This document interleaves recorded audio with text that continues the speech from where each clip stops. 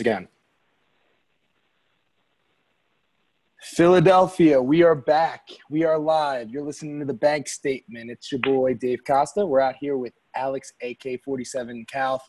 Sports are back, what up? Sports are back. We are back. Everything is good, man. This is what it's all about. Everything is right in the world. Everything is good, man. You know what? 2020 has been a tough time for a lot of people out there, us included. Everybody's kind of been going through it a little bit, but sports have brought us back to the fundamentals of what makes life great. We got a lot to talk about today. We certainly do. And if everybody out there is anything like me, past couple months, has been a waiting game. It's been we've been dealing with it internally, but the one thing that's kept me going has just been waiting till that start of the NBA season, that NHL season, that MLB season. There's still a lot in the air of what's going on, but the fact that I can turn my TV on and tune into a game, things are starting to feel a little bit better these days. Yeah, no doubt, man, no doubt. I remember way back in May when this whole thing shut down. Actually, I think it was before that, maybe end of March when sports started to shut down. You were like, man, I would pay any amount of money to watch some playoff basketball right now. And what's awesome is we're about to enter that phase. And I guess we got to start off the show with some bad news. For those of you guys that haven't heard out there. Don't do it. Ben Simmons, done for the year. So it's official. You broke this news to me. You broke this news to me maybe, 20 minutes ago? This is official? I haven't read anything. I haven't seen anything. This is real? This is official news. Ben Simmons is out for the remainder of the season. He's having surgery on his knee. And it's just another postseason run for this Sixers team without either Ben or Joe. And it's just one frustration after the next with this squad, man. And tell me your thoughts. I mean, do you have any hope for these guys? When you say it's another postseason run without either Ben or Joe, do you mean it's because last year we didn't really have Joe, so we had Ben without Joe, and this year we're going to have Joe without Ben? Or are you assuming that we're not going to have Joe this year because of injury history and we're not going to have either?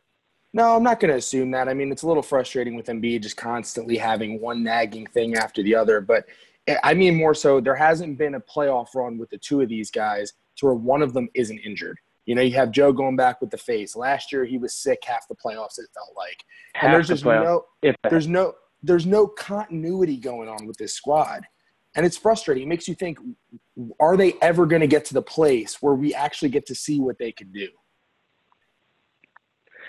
I don't know, dude. I mean, it's such a bizarre feeling because part of me is just like, I don't even feel the full emotion of being upset about it because I have never been able to feel the full emotion of the excitement.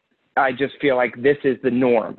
Like if this injury did not happen and if he wasn't ruled out for the rest of the season, I would almost feel like things were not right in the world because being a Sixers fan is all about being let down.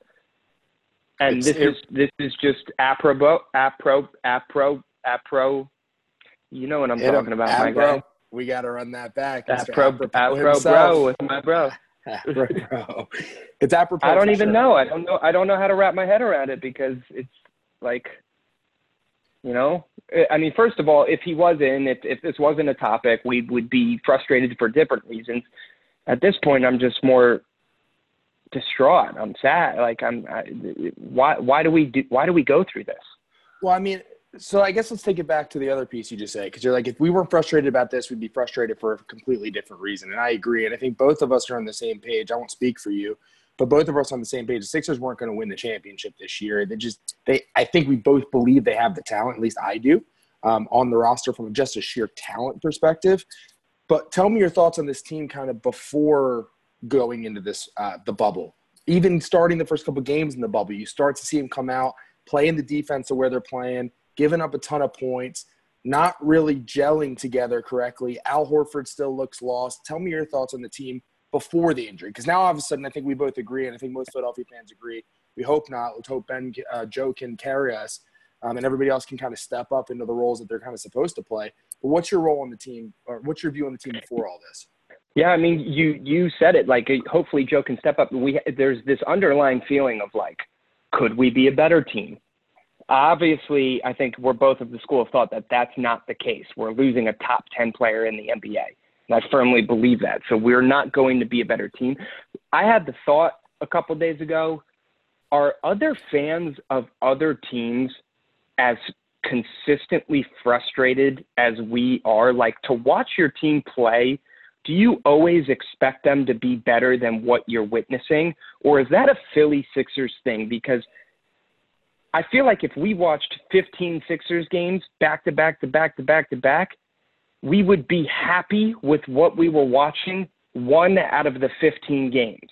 And I wonder, is that how every fan of every team feels when they're watching their team? Is that just part of being a fan? Or is that because our team is so damn frustrating? Because I was frustrated. Prior to this injury, there's no shot. We're a second-round playoff team at best. Yeah, unfortunately, I agree with you, which is absurd to have 2 top 15 players in the entire NBA and not be a finals guaranteed destined team, which it's absolutely wild. I mean, to answer the question about the fan bases, I think that varies fan base to fan base. I don't really think there's another fan base out there that cares as much as Philadelphia, but I do think there's individual team fan bases that do. Like, for example, the Yankees. I mean, Yankee fans, they expect perfection from the Yankees. They expect the Yankees to win a chip every single season. They want them to hoist that trophy. If they lose a game, they overanalyze, very similar to Philadelphia. You go across the way to the Giants, for example, up in New York, I don't necessarily feel like they have that fiery passion. They just accept the fact. I mean, I go up there every year for Eagles-Giants, and I'm sitting there in a sea of Eagles fans, and the Giants fans are sitting there just like, yeah, we suck, we get it, we don't care. You know, and I've been at the link when the Eagles are awful, and the fans are still harassing our team because we expect them to figure it out no matter what the situation is. I mean, look at the Eagles team last year. Everybody's still going nuts about, is Carson Wentz underperforming, this and that, the other thing. The guy's throwing a Greg Ward, you know? So I think that's something that's innate in Philadelphia DNA, but I do think there's specific pockets of fans around the country. But there's a feeling to it. There's a feeling to it, right? You know, like you go back to on that Super Bowl run, even mid-season, not even to the playoffs when it was really magical. You're talking mid-season. I remember having conversations with you mid-season, like, this team can do it. Like, we felt like it was right. It was good. And you feel good about what you're watching and what you're witnessing. And this team, at it, everything is just like, oh. Yep. Like everything, every game. And the thing I keep saying to people is, like, my most frustrating thing about this team, and I don't think this changes with or without Ben, is we play to our competition every single game. We play the worst team in the league, and we're either going to win or lose by 5 points or less. We play the Lakers, and we're going to win or lose by 5 points or less. We don't beat bad teams by a lot, and we don't lose to good teams by a lot. Like, that's why it's so impossible to trust this team. So the Ben thing doesn't do much for me one way or another. What it does is it tells me, all right, I'm out. Like, that's, you know, like, game over. Like, if there was a chance of clicking, that chance has gone out the window. But to answer your question, prior to the injury, my faith was for sure not there. Yeah, no, I agree. You remember watching The Last Dance and you heard Jerry Krause talk about, well, first of all, Jerry Krause is a phenomenal GM, in my opinion. I do think he's a clown, and I think he's got a lot of He's the guy that they all hated? Yeah, he's a GM. They all hated? Yeah, he's a GM. Yeah. And his ego just got in the way, man. I mean, he made phenomenal moves. You look at what that guy did to surround Jordan with those key pieces, and every single one of them, right down to Steve Kerr, and you can name them all, right? He put phenomenal pieces around Jordan, around Scottie Pippen to put him there, but he had an ego problem. He just did from the jump. And the one thing he said the one time, if you watch the episode, I think it's episode 2 or 3, he's talking about how a full organization is what wins a championship. I think it was after their second championship. And he's doing that to give himself credit, but he's got a little bit of truth in that. Because if you look at every successful organization in sports, I put the Eagles in there, I put a team like the Pittsburgh Steelers in there, I put a team like obviously the New England Patriots, unfortunately, are in there. And there's these teams that have just a legacy of success, right? And it starts with the top down. No matter where you're at, you see it from the outside looking in. Like, they have it. They've got to figure it out. They have structure, they have success from the top down, and it starts with the ownership. You look at the ownership of the Sixers, and it's very clear, man, those guys care about making money. They don't care about winning games. They don't care about hoisting a championship. They don't care about the city of Philadelphia. They're out here trying to murder. They bought the Devils. They're doing all these different things. They don't care, right? Now you go down to what they did. They bring. So you're talking Josh Harris. I'm You're talking calling Josh out Harris. Josh Harris right now. I'm calling out Josh Harris.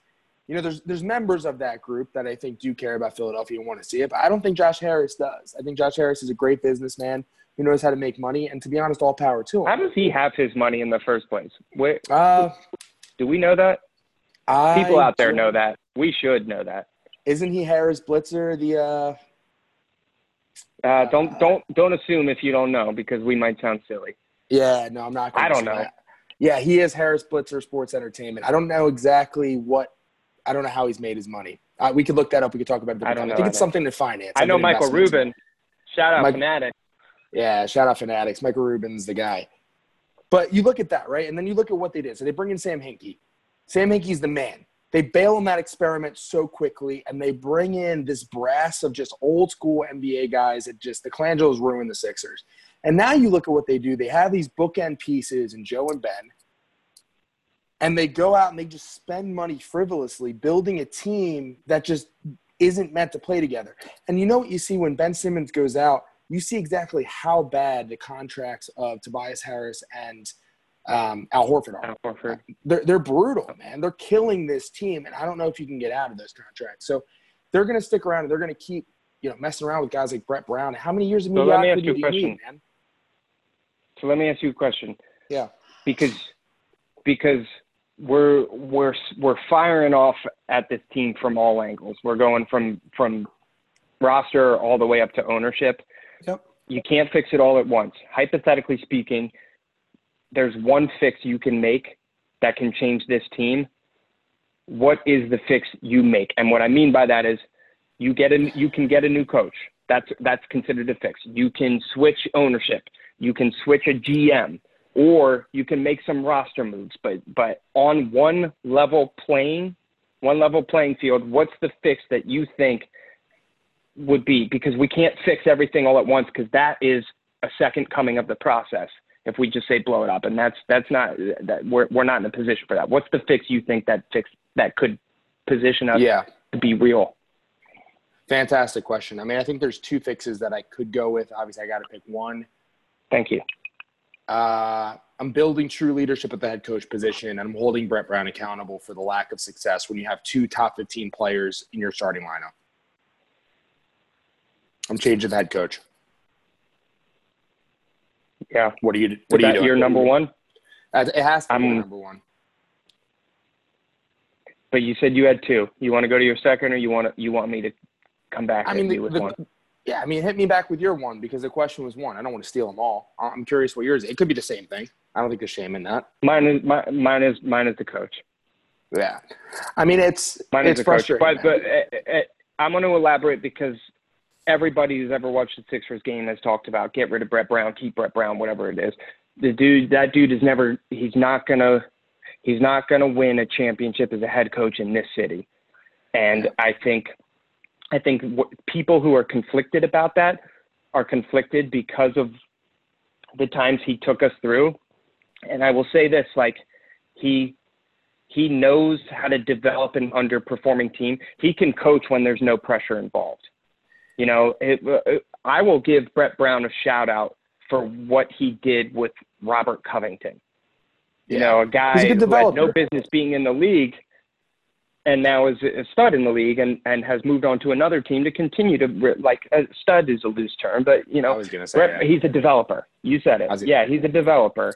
You put a roster in front of him, though, and this guy has been playing guess and check with the lineup for the past 2 years. Yeah. And you know what's crazy, man? I mean, you hear the pod come out with, you know, Jimmy Butler and, you know, JJ Redick talking about how there was just no structure on that team and this and that. And I was listening to Bob Cooney this morning. He put it really well. He's like, it's the worst fundamentally coached team in the entire NBA. They don't do any of the little things right at all. I mean, you even watched the other night, Dame Lillard goes off on this team. And obviously he's Dude, we give up more 50-point games to other people than any team. We have more games where, like, somebody on the other team just goes off on us more than any other team. If you want to score 50 in a game, play the Sixers. Well, that's what I'm saying, dude. Like, they don't even make an effort to adjust. There was one moment in that game, and Cooney actually pointed it out, and I went back and I looked at it, and it's true. They come off the screen correctly on Dame. Dame throws the ball out of bounds. They don't attempt to do that for the rest of the entire game. And the lack of adjustments that are made mid-game is insane. But to me, even more so, the lack of leadership. And you look across the arena, I guess you could say, at the other team in town who has the exact opposite feeling of this team. The team that since really December, you've kind of felt like there's something special going on here. It's the Flyers. Yeah. It's the Flyers. And even the Flyers, you know who had that same feeling? We talked about them back in 2017, the Eagles. And both the Eagles and the Flyers, their rosters the year before, they only changed marginally to that next year. It wasn't a vast difference, but you know what was the difference? The leadership and accountability from the top down was there. Doug Peterson came in. So let me ask you another question. Yeah. It starts with Brett, and I think nothing changes until he goes. I think that the secondary problem is that we don't have a leader on the floor itself. So we talk about Ben and Embiid being 2 top 15 players. Neither of them are team. Like we don't have a leader on the floor. We don't have a leader because LeBron has never had a coach that's been considered the leader. And I hate, there's probably going to be a million more times in this podcast where just like the equivalent becomes LeBron just because, and that's unfair, but we don't have someone on the floor that demands respect because they're 2 young guys and they're 2 young guys that probably live in their own lane. And I don't think we'll ever know the semantics of what they're like off the court. I think we all know they're not friends, but I think they hold themselves in a way professionally where we're never going to know that they're not friends. But who is the leader? We don't have that. We don't have the leader in the head coaching position, and we don't have the leader on the roster. There's no leadership that exists in that locker room. I mean, I agree fully. I would say in response to that, I think there's a couple things. One is you can look at a leader. You can look at a guy like Ben Simmons. Ben Simmons just turned 24 years old, man. So, how old is Embiid? 27? Embiid's 26. I think he's 26. So these are 2 young guys, and for all intents and purposes, with the exception of Jimmy Butler, which you can say what you want, I think Jimmy's got a lot of bravado. I don't necessarily know if he's a leader or not. I mean, he's a guy that loves to shout out how hard he works and this and that and the other thing. Yeah. I mean, good for him. We'll see. He's never really been on a winning team, though, which kind of talks. Jimmy talks too much. He talks. Like, is he actually in the gym at 3 a.m.? I don't know. And if he is, I mean, good for him. I don't necessarily think that makes you a great leader. Yeah, cool. If you're in the gym that much, why aren't you going to the Hall of Fame? Yeah, exactly. And why are you on a team with Ben Simmons and Joel Embiid with good pieces surrounding them as well? You know what I'm saying? I mean, I don't hate the guy like Jimmy. Yeah. I wish he was on our team right now. I don't necessarily know that he's the leader. So I think you look at it 2 ways. I do think a proper coach and leadership in the coaching position can guide a Ben Simmons, can guide a Joel Embiid to be a leader. I mean, Joel Embiid, he is a leader, but to be honest, he's the wrong kind of leader. He sends the wrong message almost every time he leads in a lot of ways, unless if things are going really well. And it's just immature. In what way? I mean, you look at what he did with Shake Milton the other night, right? It's like their first game back. It's my guy's first game in the starting lineup. He does one thing Joe doesn't like, and Joe's chewing him out on the sidelines. It's one thing after the other with this guy. There's times where he probably could get on the court and he's not. Whether that's the team holding him back or not, whatever. There's just something about him that's more sideshow than superstar.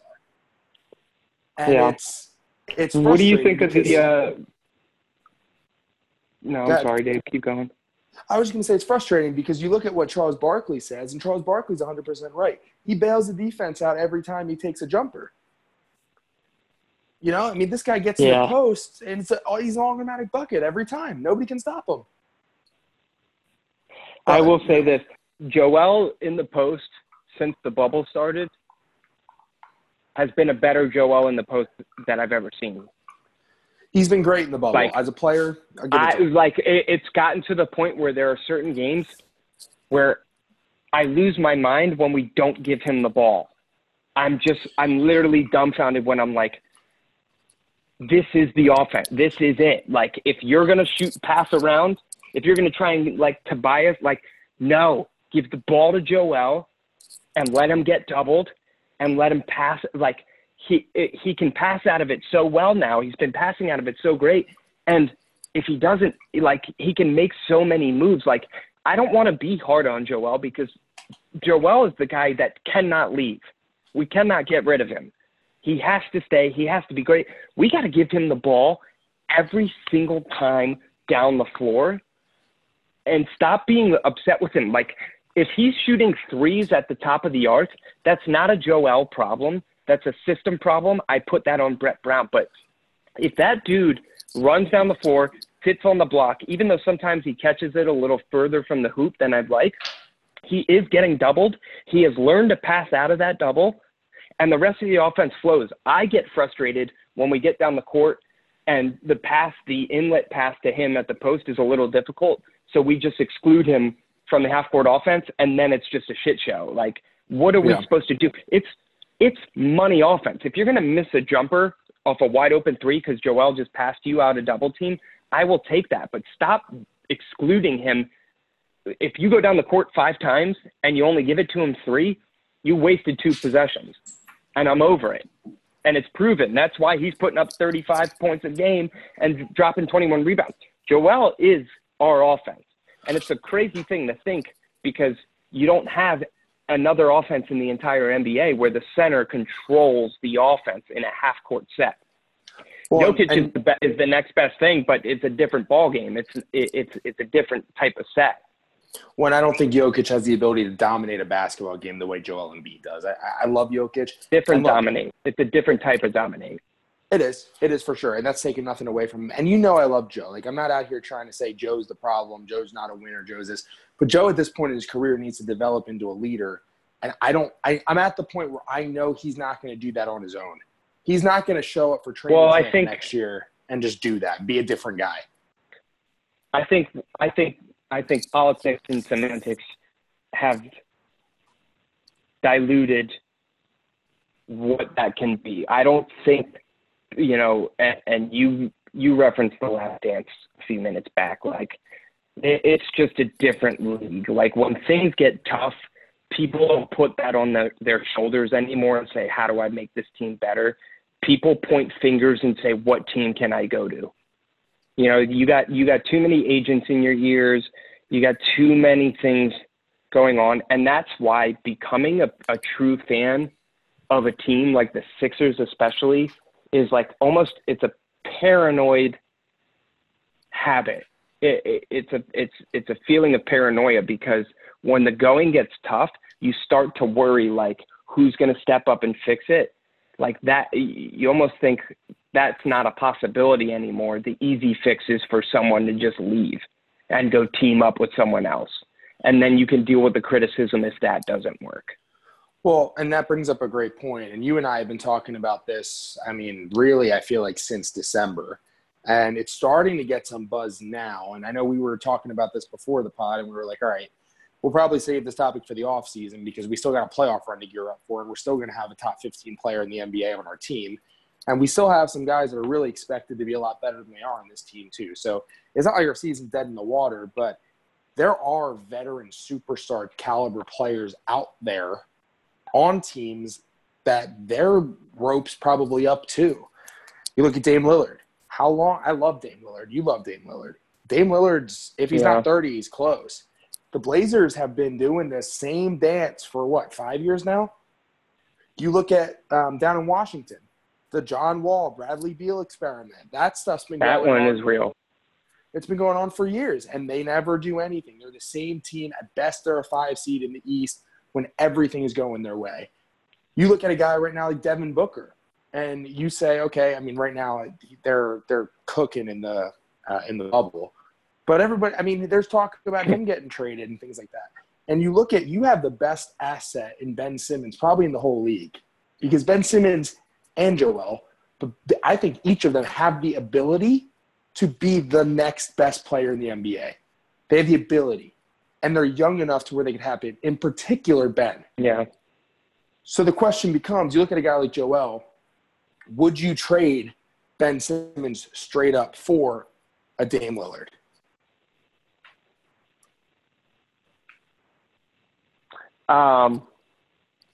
It's the fascinating part of that question is there's probably so many people that are out there like, what kind of a question is that? But you have to think of that question in the way that you phrased it.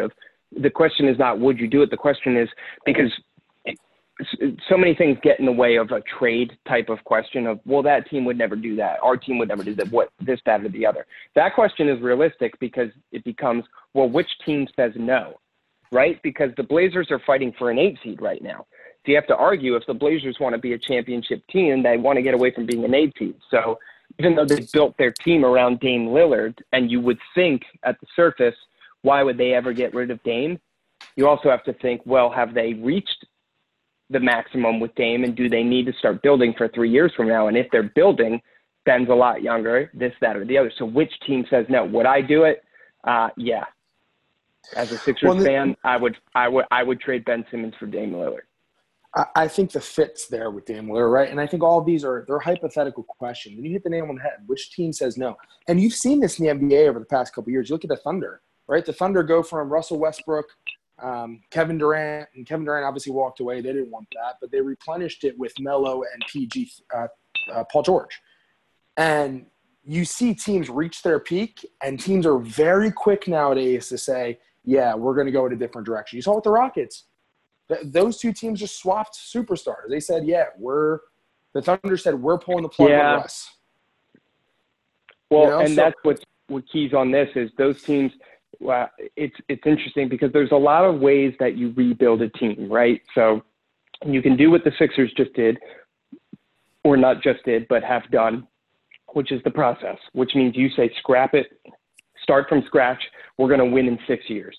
Or you do when you plateau as a team, but you've got big names, and you say, we need to try to find a way to win now or relatively close to now, and do it with trades of big names. And those things happen a lot less. And I think a lot of the reason those things happen a lot less is just because it's so difficult to pull the trigger. You know, to put Dame for Ben Simmons, that you got to have some balls on both ends of the spectrum to do that. And that's why those trades don't happen that often. Like, you got to have some GM, you got to have 2 different GMs on different sides of the spectrum that know Twitter is going to blow up when that move happens, and you got to really feel all in because it's an equal risk on both sides at the same time, because both teams are doing the same move for a win now type of mentality or a win within the next 2-3 years mentality. It's a tough thing to do. And that's why I think it doesn't happen as much as we anticipate or speculate that it would. I mean, you're spot on. It's one of those, you're damned if you do, damned if you don't. I mean, that's where we go back to the original question. If you had to do one thing, what would you do? I 100% go coach, because to me, I still believe in 2 players that have the ability next year to be top 10 players in the NBA. They have the ability to go do that. They could take that step forward. The gap between Giannis and Ben, to me, is not that great from a talent perspective. In terms of what they put out there on the court, I don't know about that.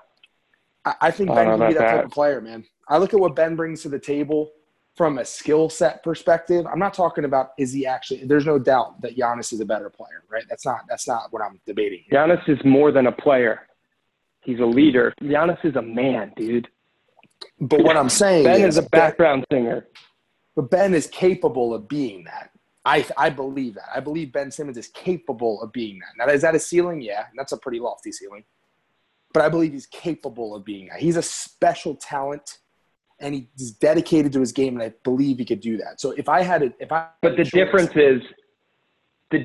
is this, Dave. Giannis is so good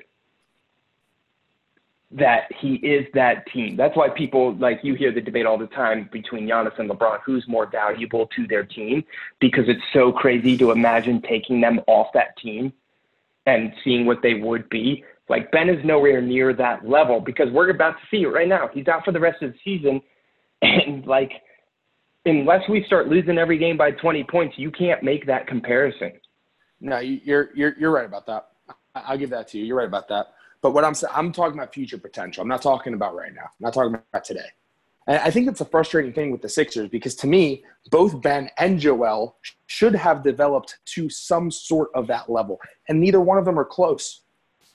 That's, to me, the frustrating thing. And I think that's what goes back to the leadership. From the front office down, nobody's holding these guys accountable to develop their game. They're the same player every year when they come back. And I think that's the challenging thing, you know? So what makes this team a good team? In your eyes, what makes this team over the hurdle? I asked you the question earlier, what's the one change? You said the coach. So now let's bring it to the secondary change. What makes it? Because in my opinion, I think this team becomes a great team if I never want to get rid of Joe. I think we have one of the best talents ever in Joe, and I think if we put a scoring point guard with Joe, like you said, a Dame, and there are other names out there that could match with it, I think if you put a scoring point guard with Joe, the team becomes different. But that's my opinion. What makes this team a great team? I would agree with you. I think that's one of the ways to do it. To be honest, I think one thing that could make this team a great team is just the accountability. I think that actually could make the team a great team. The accountability factor, I think, is massive. And you've seen it with two other teams down in Philadelphia alone. So where the rosters on paper, you're looking at them season in, season out, and you're like, damn, like these teams should be better than what they are. We're frustrated. You get the right accountability and the right system in place to put these guys in position to play basketball or in the other sports, football and hockey, they win. And they show up, they win, they have fun doing it, and it's special. It's very, very cool to see. So I do think that that's something that is alone to do it. If I had to pick a secondary move, I mean, there's two routes you can take, right? The one is, and I agree with you, I keep Joe over Ben. I think Joe is a dominant player in this league today. Ben's not there yet. I think Ben could. I think there's two options. One is exactly what you said. To be honest, and I've mentioned this before, I think you could trade Ben Simmons. You call up the Washington Wizards today, and you say, hey, you guys have been trying this John Wall, Bradley Beal thing for years. It's not working. You have to hit the reset button. These two guys are pushing 30. They're not your guys to rebuild around for the next 10 years. Ben Simmons is 24. Give me both those guys. Obviously, there's salary cap things to figure out and all of that. Give me both those guys. I give you Ben Simmons. And all of a sudden, you have a very dynamic-looking team because you have the abilities on ball with John Wall. You have the ability off ball with Bradley Beal, who's one of the most underrated scorers in the NBA. And then you have the dominance of Joel Embiid down low. You know, so that is definitely one of the moves. The other thing is to try to just get rid of Al because that contract is going to shackle this team and replace Al with a legitimate Jimmy Butler, but a Jimmy Butler that's a better scorer than Jimmy Butler. That type Give me a player. name. I don't know who's out there right now to give you a name. You got to give a name. You can't move on. We're not moving on until you give a name. I need a name. I mean, I'm talking like a Bradley Beal type player. I mean, a Bradley Beal, Devin Booker, that type of guy. Right? Like he's not. All right, so you don't need a stud shooting guard that might not be, you know, the established stud shooting guard. Yeah, like because my other guy that comes to mind when I talk put you know, the type of guy that I think when I say, hey, put a scoring point guard with Joel, you know, you go to,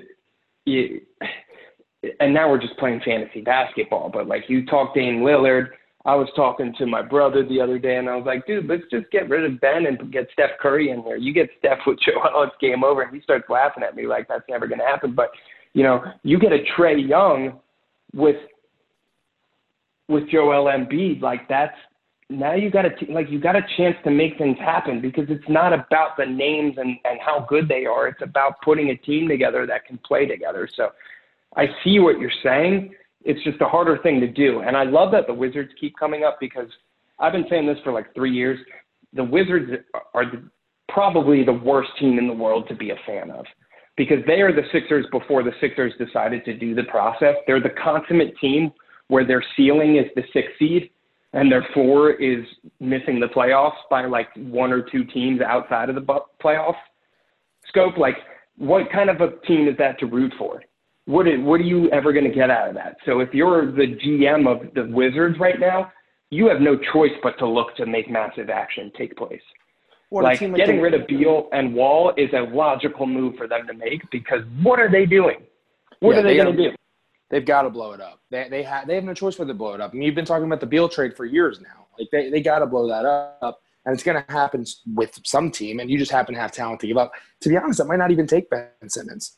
I don't know what it would. We could speculate on that all day, but there's some team out there that will – those are the types of guys that get traded for way less than they should.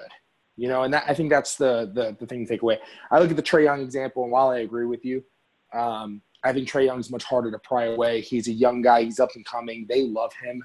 And I think that's a guy that they look at and they say they might actually view as equal to a Ben Simmons in terms of upside for their franchise. So while, yes, if I'm Atlanta, I still pull that trigger, I think that might be tough to pull away. And I don't know that I think you can get more for Ben Simmons than Trae Young. I think if you call Washington, you say, hey, I need Bradley Beal right now. I don't think Washington even lets you get the words out. They've got him on the bus ready to go. Yeah. So, yeah. It's – yeah. I mean, people have been joking about the Wizards being invited to the bubble all along, and it's just to even out the fact that the West has some real competition for that 8 seed, and the East does not. So they just wanted to fill it out. So I have one more question that I posed earlier to a couple buddies of mine, and I thought it would be interesting to get your take in terms of the NBA. We know how frustrating it is to be a Sixers fan, with or without, disregard the injury. What is the team in the NBA that you wish you were a fan of?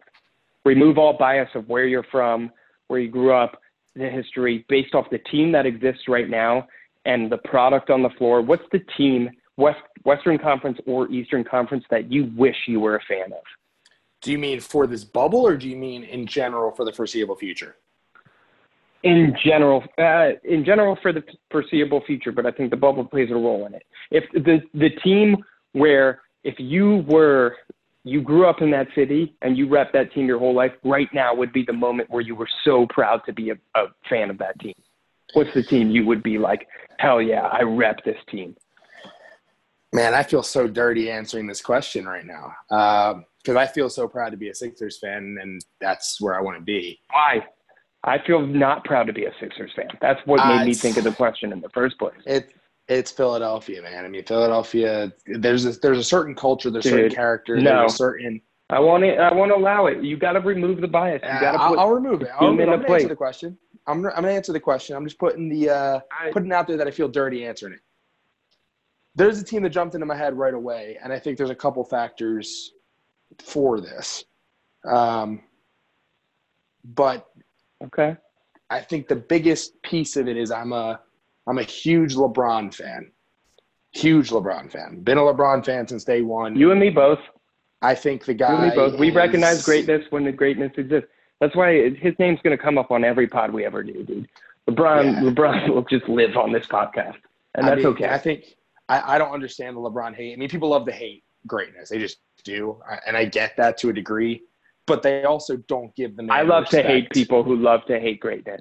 It's frustrating. It just really is frustrating. Like, I love Tom Brady. Like, I hate the Patriots, and I love to root against them, but I also love it. Like, I think you love the Buccaneers?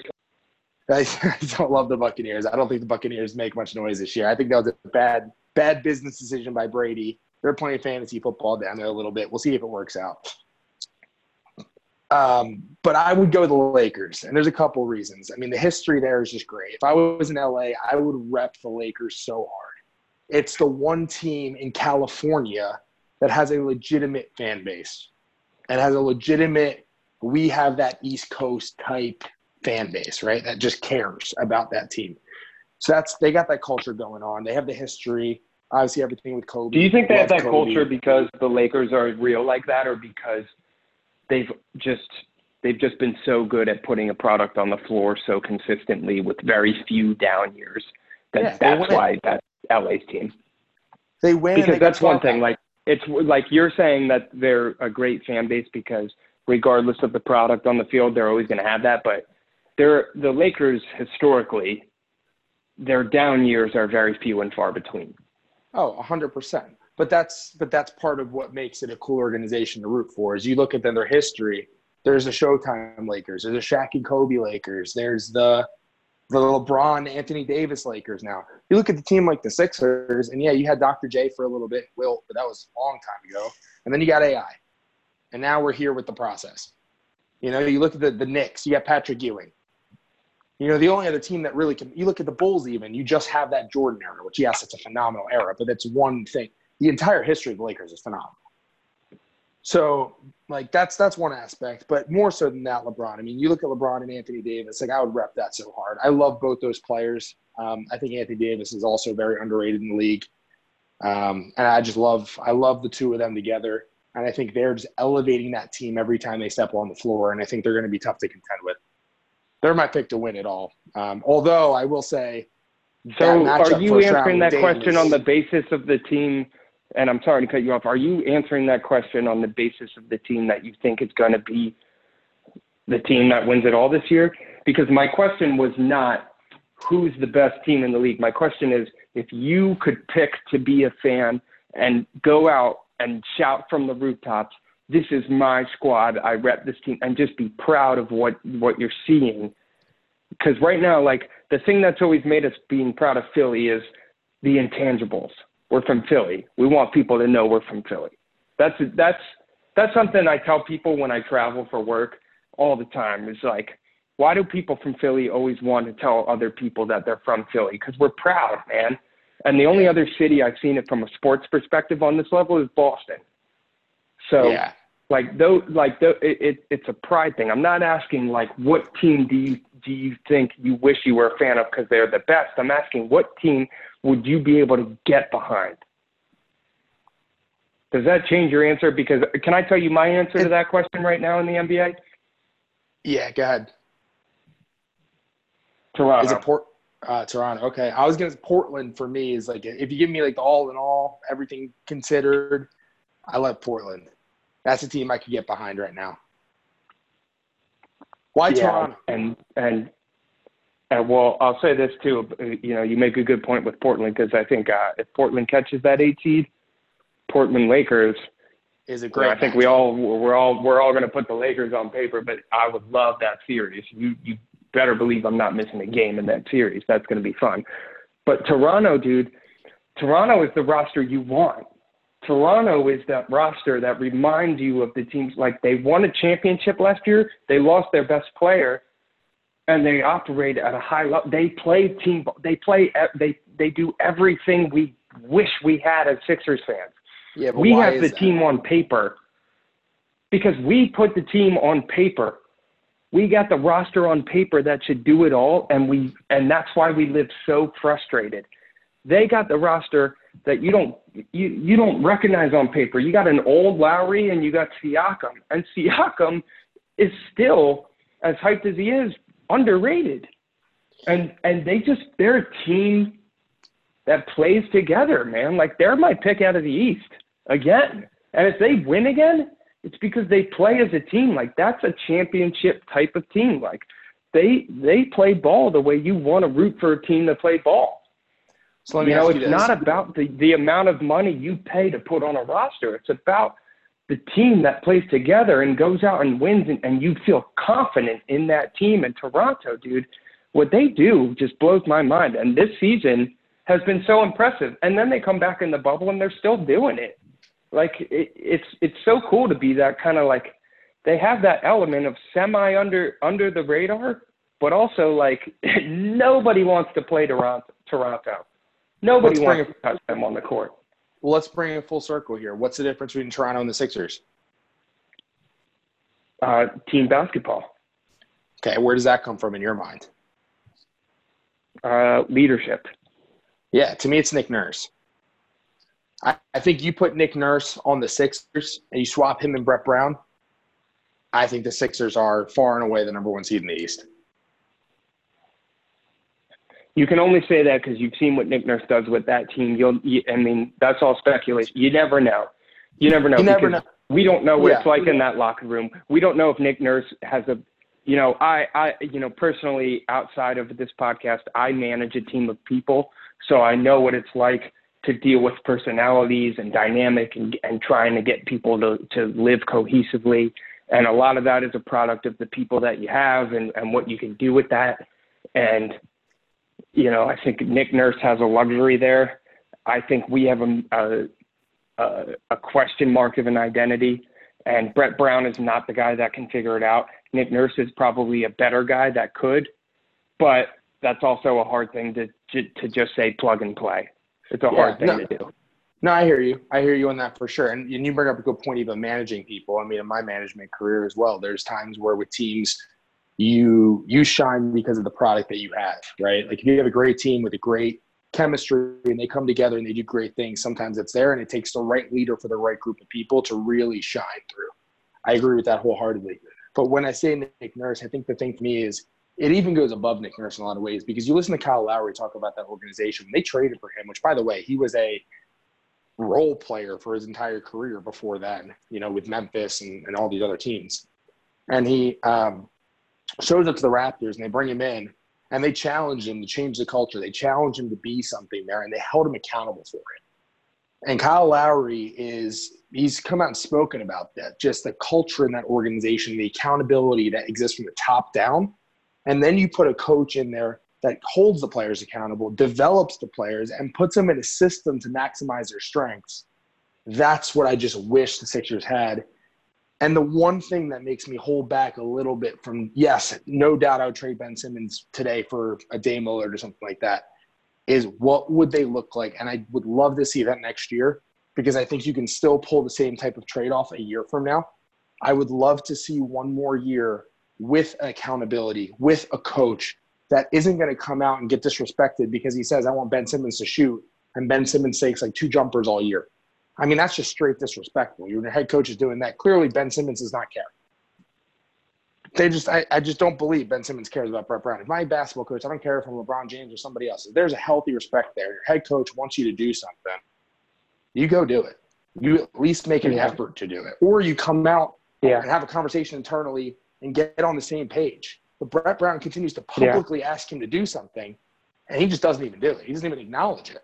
Well, and that's where Brett Brown is wrong, and that's where Embiid is wrong, and that's where leadership lacks. And we'll never know what goes on inside of practice.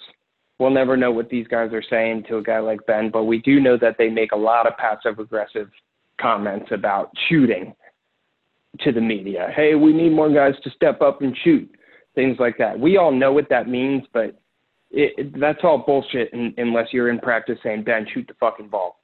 And that's the way I see it. So it's a moot point. So to say Nick Nurse comes in and changes that implies that Nick Nurse is the guy that comes in and tells him, grabs him by the throat and says, shoot the ball.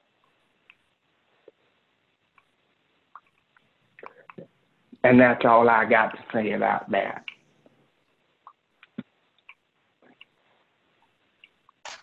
Looks like we got some technical difficulties on the pod. No, we cool. We cool. We back. Okay. I hear you. And obviously, I mean, Nick Nurse isn't going to be the guy. My pipe dream for this is that somehow Boston doesn't make it this year and they decide to part ways with Brad Stevens and we find a way to scoop him up. I think Brad Stevens is a phenomenal coach. And I agree with that. That's a segment for another day. Last question real quick. We can only what are our capabilities? We can only get 4th, 5th, or 6th place. So if we get 4th, we're going to play the 5th seed. If we get 5th, we're going to play the 4th seed. If we get 6th, we're going to play the 3rd, which is Boston. So we're either going to play Miami, Indiana, or Boston. So out of that 3, who do you want in round 1 without Ben Simmons? Who do I want in terms of who we could beat? Indiana. I want them to beat Miami, though. I really want to get Jimmy, and I want to beat Jimmy. And I just wanted to beat that Miami team. I don't want Miami. That would feel great. We beat Jimmy, yes, you're right, but we're not going to beat Miami. I don't want to go through it. I don't want to face it because we're going to lose, and I don't want to deal with that. You know what I really just want to see in this postseason? It would make me just feel so much better about this team. I want to see Embiid just rise up and be exactly what we've talked about on this podcast and just be a leader. And be like, Ben's not out here anymore. I'm sick of being a joke. I'm sick of podcasts like the Bank Statement talking about us not being this team that we should be. I'm sick of the national media saying I'm injury prone and all this stuff. And just put the team on his back, take him farther than anybody expected, and be a baller doing it. That's really just what I want to see this postseason. We'll see if it happens. I think he's capable. If he does that, they win 2 series. I believe that. If Joel Embiid comes out and he plays Joel Embiid caliber basketball, what he's capable of, they win 2 series this postseason. My opinion. Do you know what I want? What's that? I want to buy a house with a backyard where I can build a nice par 3 course and sit back all day and have landscapers come in for free, keep that thing maintained. But you know what, Dave? That's just not going to happen. So Wow, I you think hitting reality check on me? I think we just got to, we got to face the facts, and we got to realize what we got. And what we got is some other teams in this city that are showing up. And I know you've been watching the Flyers, and I know we got some people that say, yo, what's up? Is this a Sixers pod or is this a Philly pod? And I think we need to show some love to the Fly guys who locked up the 1 seed 2 nights ago. It's a big deal, man. When was the last time we had a 1 seed in the playoffs? The Philadelphia Eagles. Were they the 1 seed? They were the 1 seed, yeah. 100%. Home field All throughout. Right, so boom, gang. That's how you do it. You win a championship when you're the 1 seed. Yeah, I think the Flyers the way they're playing right now is absolutely phenomenal. And I think the greatest thing about this team is the depth that you're seeing. And obviously that's a national story. You're looking at fourth line guys coming in there scoring goals. You got a 21-year-old goaltender playing phenomenal hockey in his first postseason type experience, playing against some of the best lines in hockey in Boston, against one of the best teams in hockey when you look at Tampa Bay. And even Washington, they've been around for the last couple of years, just consistent force in the league, and he's holding his own. I mean, this team is special. They really, really are. I'd be shocked, to be honest with you, and this is objective. I'm a little bit of a homer when it comes to the Sixers because I can't believe where we're at. It's so sad to me. If you asked me before the season which one of these two teams had a better chance to make it to the finals in their sport, Sixers all day. But the way the Flyers are just gelling right now is unbelievable, and I'd be shocked if they did not make the Cup. So talk to the viewers, not to me, because you know me, man. Like, I live and breathe the Flyers, so I know everything there is to know. But talk to the viewers. Yeah, dude. I lose sleep just dreaming about slap shots and wrist shots. Like, those are my things. So talk to the podcast viewers about what happened with this Flyers team that made them just turn it up so quick. Well, there's a couple things. I know we're running low on time here a little bit, but you look at this team and they bring in a coach that puts a system in play that just really suits his players. So that's the first thing. He comes in, he brings accountability to the room. He's not afraid to bench a guy that's not really playing up to the standards of hockey that this team plays. And I think that's had a profound impact. Alain Vigneault has done a phenomenal job with this team. That's number one. Second, you look at the goaltending situation. You look at Carter Hart, a 21-year-old kid, playing phenomenal hockey night in, night out. And what's incredible about that is the confidence that gives the team in front of him, those 5 guys. It's incredible to watch how much more confident they play hockey with, knowing that if they make a minor mistake, they're going to get bailed out on the other end, right? They know that. There's a confidence with that team that they're going to consistently get bailed out by their goaltender. That's something they haven't had in years in that locker room. The third thing, that you're looking at with this team is they made some key acquisitions this summer that really, really positioned them well. Some would say they overpaid Kevin Hayes. Literally, Rangers fans are all in my mentions on Twitter laughing about the contract we gave Kevin Hayes. He was the perfect signing. He's what we all were kind of hoping Al Horford would be, much younger, better version. But he's the perfect fit for this team. And I think collectively what it's all done is this team does things the right way. When they're on the ice, they make the little things look easy and effortless, and you don't even notice it. When they break up a pass on a power play, when they make the right pass in transition, when they don't overskate the puck. Little things like that are what makes this team so special. And then on top of it all, they still have the star power with Claude Giroux. They still have the star power with Travis Konecny. They still have the guys like Jake Voracek that are just going to show up and show out every single night. And it's just really phenomenal to watch this hockey team, and I cannot wait for Wednesday night at 8. Yeah. Is that game 1? Game 1, Montreal Canadiens, Wednesday night at 8. I have the Flyers winning this series, running away, man. I think they coast through this one. I really don't see them not getting to the Cup. Carter Hart showed me nothing but confidence in the net. I'm really, really, really high on this team right now. And I think everybody is. There's no real way to get around that. Well, I think we need something, right? We need something to be high on. And if you're out there, you're listening, you probably know, based off this pod alone, that we're we're heavy on the Sixers, and we can get heavy on the Eagles and different things, but we're 4 for 4 over here, and we try to keep it. We try to keep the love floating all around. So if the Flyers can be that saving grace, I know I'm going to hop on, and I hope everybody else out there is going to hop on and tuning in Wednesday night. I'll be locked in. I hope we all get locked in because something special could take place here. And if that's what it takes for all of us to get on board, and that's what we need right now because I don't know, man, the bubble's been fun. It's just good to have sports back in general. It's good to be able to see anything. I'll watch Brooklyn play Sacramento all day, every day, if that's what keeps us going to keep sports alive. But it's good to know that we got the Flyers holding it down for us, and we got a couple other teams out there that are showing promise, and we're going to keep the knowledge coming, man. We just want to keep the chatter alive. That's all this is about. We want to hear from you guys, and we want to hear feedback. We want to hear everything we can. So that's what this is all about, man. I don't want to keep it heavy on the Sixers. I want to keep it heavy on everything. And I appreciate you, Dave, for your knowledge is unlike anybody else. Right back at you, AK. Right back at you, man. And you guys can get in touch with us, social media, Twitter, Instagram, @TheBankPHL. We'd love to talk some hockey with you guys. Obviously, we'd love to talk Sixers basketball as well. We got the Eagles about a month away, if they have a season. And would love nothing more as we kind of continue through these weeks to start talking about conversations like, would a bubble parade even be fun? What does that even look like? What does a quarantine championship look like? Does it even count the same?